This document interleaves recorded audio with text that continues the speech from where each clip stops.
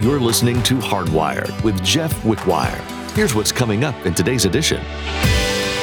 We all need to be set free from the fear of what people are going to say or think. That rules most people. Fear of man. I got to toe the line because I don't want them thinking badly of me. So we'll go with the crowd instead of standing up distinct from the crowd. We go with the crowd like lemmings off a cliff because we're so afraid of what people are going to say or think. They're going to die like you.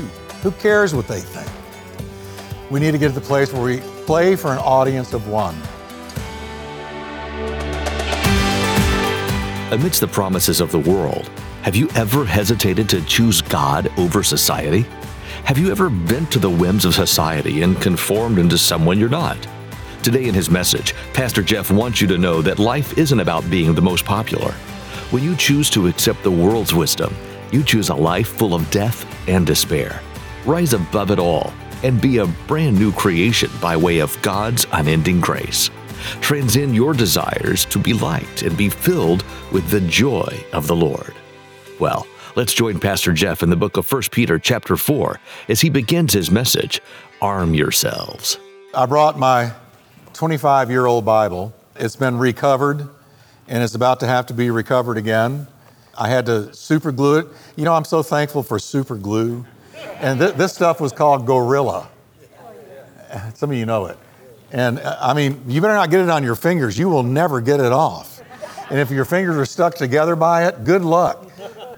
But anyway, I recovered it. And but I wanted to bring it because I want to read just the first 8 verses in chapter 4 so that you can have a sense of context. And then we're going to dive right in. So 1 Peter 4, verse 1, if you have your Bible with you, turn to it. If you got your device with you, go to that. But 1 Peter 4, starting at verse 1, therefore. Now, what do I tell you about therefore? You got to look and see what it's there for. Therefore is a connective. It's taking what has just been said and connecting it to what's about to be said. Therefore, since Christ suffered for us in the flesh, arm yourselves also with the same mind. For he who has suffered in the flesh has ceased from sin, that he no longer should live the rest of his time in the flesh for the lusts of men, but for the will of God. For we have spent enough of our past lifetime in doing the will of the Gentiles when we walked in, listen to this list, when we walked in lewdness, lusts, drunkenness, revelries, drinking parties, everybody says there's nothing new under the sun, and abominable idolatries. In regard to these, they, your past running buddies, think it strange that you don't run with them. In the same flood of dissipation, speaking evil of you, they will give an account to him who is ready to judge the living and the dead. For this reason, the gospel was preached also to those who are dead. I'm going to explain this, that they might be judged according to men in the flesh, but live according to God in the Spirit. But the end of all things is at hand. Therefore, be serious and watchful. King James says sober. I like that one better. Be sober and watchful in your prayers. And above all things, have fervent love for one another, for love will cover a multitude of sins. Amen. Be hospitable to one another without grumbling. And as each one has received a gift, minister it to one another as good stewards of the manifold grace of God. And I'm going to stop there. Amen. Amen. Now, as we begin chapter 4, Peter is yet again talking about suffering. Aren't you glad he did? Because how many of you can say, I've suffered a little bit since I got saved? Yeah. Right? Yeah. All right. He begins with holding up Christ's suffering as an example for us. Looking unto Jesus, the author and finisher of our faith, who for the joy set before him endured the cross. Okay? Now, verse 1. Therefore, here's the example. Since Christ suffered for us in the flesh, arm yourselves also with the same mind. For he who has suffered in the flesh has ceased from sin. What does that mean? That means there's Christians that don't sin anymore? No, I'm going to explain it. First, notice Christ suffered for us in the flesh. Think about it. The Savior who now sits enthroned in glory with all power in his hands once lived on earth with skin on him. And while here, he tasted suffering and pain and death. And what's more, he never shrank from the suffering. He didn't run from it. He knew from the beginning that he had come to earth to die on the cross. He was born to die. He was born to die for our sins. That's why he came. And he knew it, I believe he knew it way early on. 12 years old, he's questioning doctors and lawyers in a way that just blew their mind. He was precocious, all caps. He wasn't a genius because he created genius. He was beyond genius. But I believe early on he knew, that's me in Isaiah 53. He well knew the prophet Isaiah's predictions regarding himself. He was despised and rejected by mankind, a man of suffering and acquainted with pain. King James says grief. That doesn't sound like a great life, does it? But I got to tell you, I believe the Lord was a joyful man. God-man. I believe he was joyful. One of my favorite all-time posters, of course, is not in the Bible, but I thought it was a great depiction, is Jesus in the middle, Peter on one side, John on the other. All three of them have their heads thrown back, and they're laughing heartily. And I think that's good, because our Lord was a Lord of joy, but he was acquainted with grief. He was a man of sorrows because he was a rejected man. He came unto his own, the Jews, and his own, the Jews, received him not. So he knew what it was like to get the cold shoulder deluxe. He was very well acquainted with grief. Now, in light of Christ's sufferings on our behalf, Peter exhorts, arm yourselves with the same purpose. Now, here's Simon Peter, the apostle, telling us, arm yourself to suffer. If you walk with Christ, you're going to suffer. Now, I could sit here and tell you, walk with Christ, you're going to get a bunch of money. If you say the right things, you'll even get more money. And the nicest car, the biggest house on the block, and all these things we hear. No, I'm going to tell you the truth. You walk with Christ, you're going to suffer. If any man lives godly in Christ Jesus, he will suffer persecution. It's a guarantee. Now, the word arm yourselves is from a word used of a Greek soldier preparing himself for the coming battle by putting on his armor. All right? So arm yourself. Suffering will come. Arm yourselves. Like a soldier headed for the battlefield, arm yourselves. Don't be shocked when it comes. Be prepared. I got my bachelor's degree in radio, TV, film. And quickly, there was one class, the film class, where all of us had to make our own film. It's supposed to be a 3-minute film, and you were supposed to, you were the talent, and you had your camera people, your audio people, your lighting people, and they were all your classmates.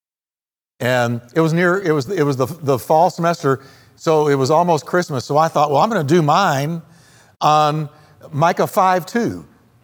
But you, Bethlehem, though you are little among the clans of Judah, yet out of you shall he come forth, capital H, who is to be ruler over Israel, whose goings have been of old, even from everlasting to everlasting. So Micah was predicting that an eternal personality would invade the world via Bethlehem. So I thought, well, my classmates, they're all these intellectual college students. They'll at least find this interesting. Oh, man. When I started reading my script, it was on cue cards, and the lights are bright, they're in my face, so I hear what I can't see.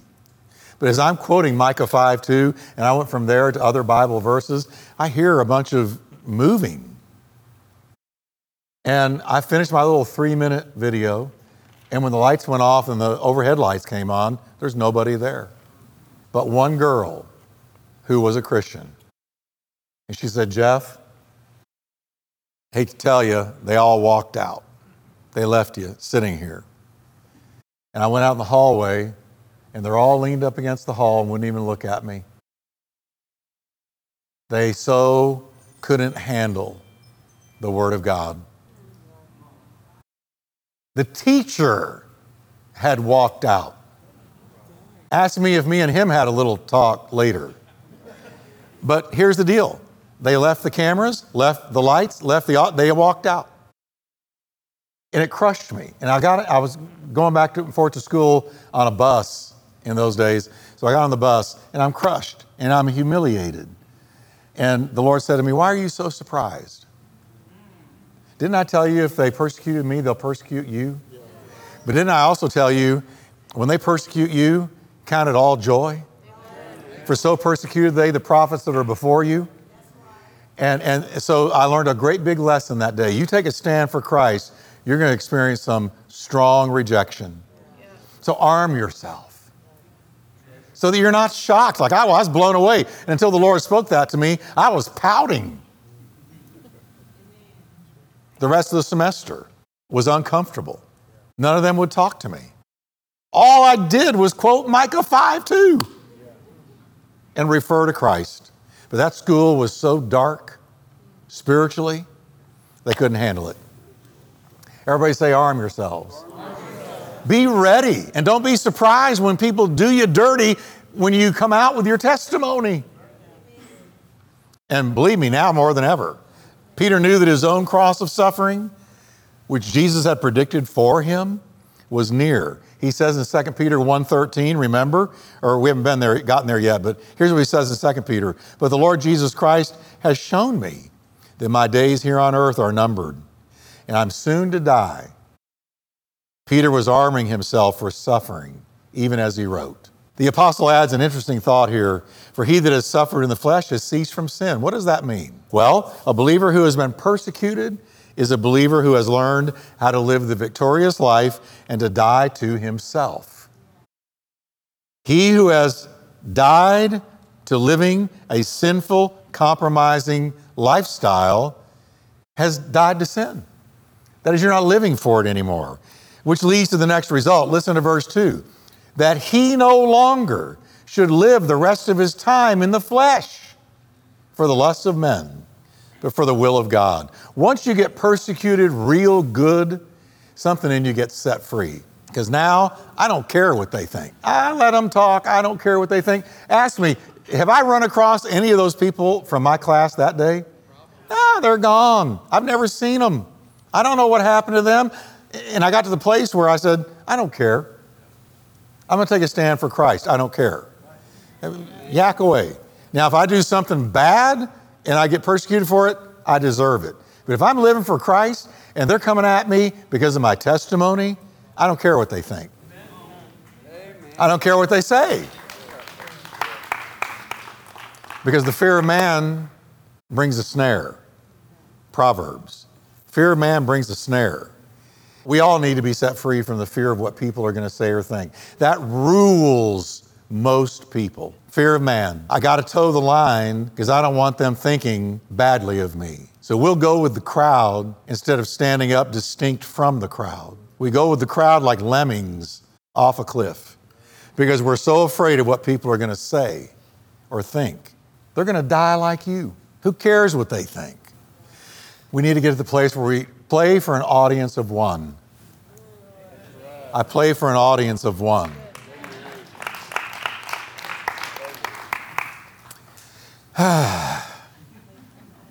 Let them talk. There's an old castle in England, and engraved on the wall of this old castle, I mean really old, centuries old, somebody put on this castle, they say, what do they say? Let them say.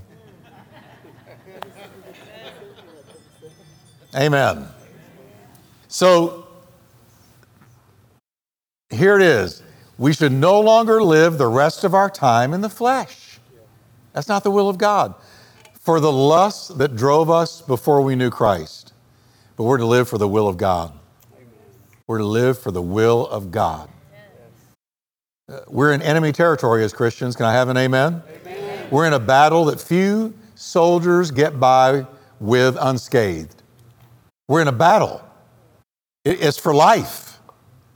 And in our spiritual battle with the world, the flesh, and the devil, virtually nobody who loves the Lord is going to get by without some scrapes and wounds. It's almost impossible to do because we're in a real battle. Real. Every day. Forces of darkness against the forces of light. And we're with the light. Peter says in order to win the fight, we're not to live our lives giving way to the flesh or to fear. We're to be submitted as good soldiers to the will of God and fully live for Him. Why do you live? I live for the will of God. I live to do His bidding. Every day, He's the boss, applesauce. He's Lord and I'm not. He's boss and I'm not. And every day, I'm serving the will of God. Every day. And that makes the difference between men and women, boys and girls. People who are just playing at Christianity and people who mean business. Now, to further hammer home the point, Peter turns his readers to memories of how they used to live. And here comes this laundry list again. Verse 3, for we have spent enough of our past lifetime in doing the will of the Gentiles, when we walked in lewdness, lust, drunkenness, revelries, drinking parties, and abominable idolatries. In other words, we might have gotten away with these things when we were pagans, but that is out of the question now that we are His. There's a difference between believers and non-believers. People ought to be able to tell, what's the matter with you? How come you're not doing what we do? Because I've been saved. I've had an encounter with Christ. Let me look at these words real quick. Lewdness. We walked in lewdness. That just sounds nasty. Lewdness. It is nasty. It refers to indecency, lack of restraint, outrageous conduct. That's what lewdness means. In 2 Peter 2:7, Peter uses the same Greek word to describe the filthy lifestyle of the homosexuals of Sodom. Same word. Lewdness, lack of restraint, indecent, outrageous conduct. Lust refers to an inordinate fleshly desire of any kind, not just sexual, a craving for something God condemns, okay? Drunkenness. Now, of course, that's excess wine or strong drink. This Greek word is also associated with debauchery, sensual, wasteful living like the kind the prodigal son lost himself in, drunkenness, drinking too much. Jeff's life is a sip is too much for me.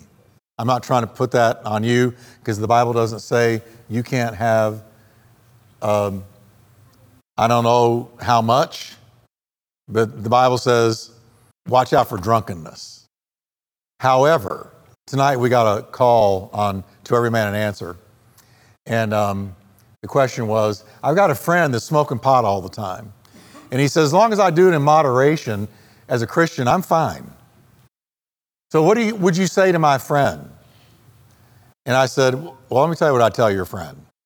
First of all, it's a mind-altering drug. The word for drunkenness in the Bible means intoxication. They weren't smoking joints in the first century, but marijuana is intoxicating. It's a mind-altering drug. Now, so we can easily kind of extrapolate that word drunkenness and say anything that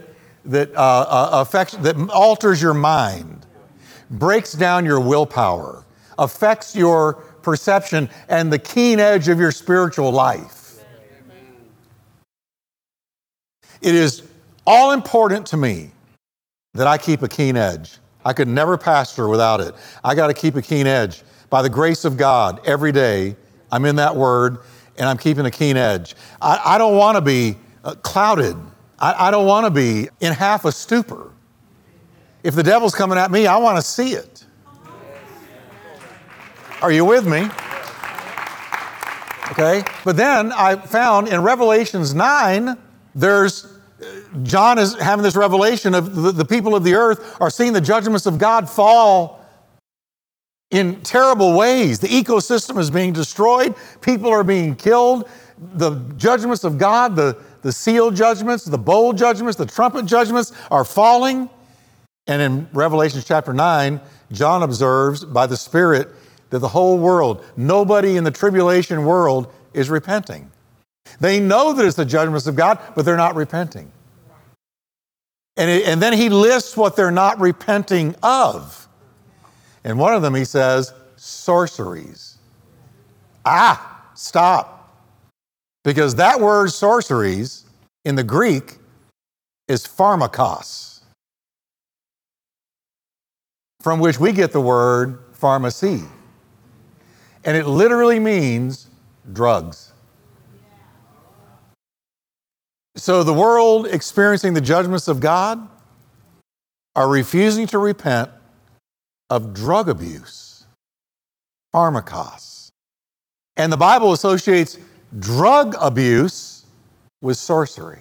You've heard me say a lot, and I say this because I love you. You can go do what you want. Listen, chew the meat and spit out the bones. If you don't agree with me, you're wrong, but go ahead. No, I'm kidding. But here's the deal. I can tell you what I believe is biblical, but then you got to either agree or not, walk it or not. But I love you enough to tell you, you want to open the doorway to hell? One of the fastest ways is pharmakos, a drug. And there's so many out there now. So many, illicit. Now, when a doctor prescribes a drug, antibiotic, for instance, if you're burning up with a fever and you're in danger of dying or something, they give you an antibiotic. That's a good drug in the sense that it saves your life.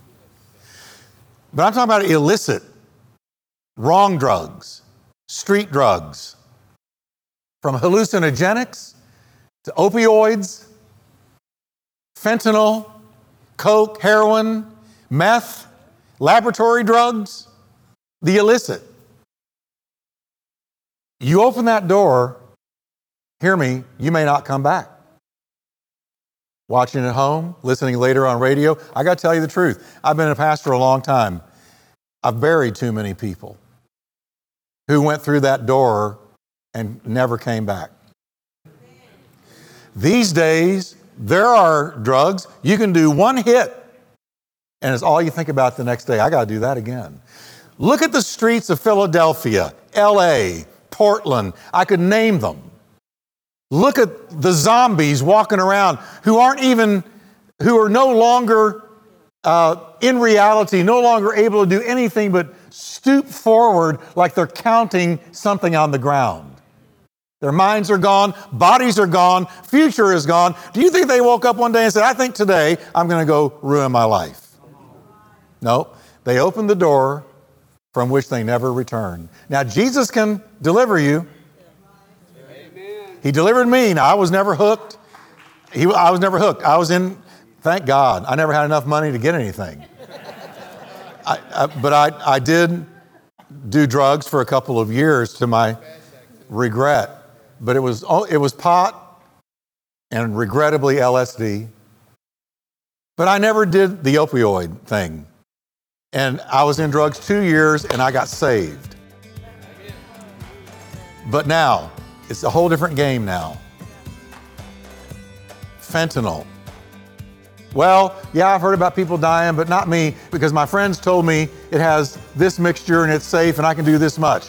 Don't you believe a word they say.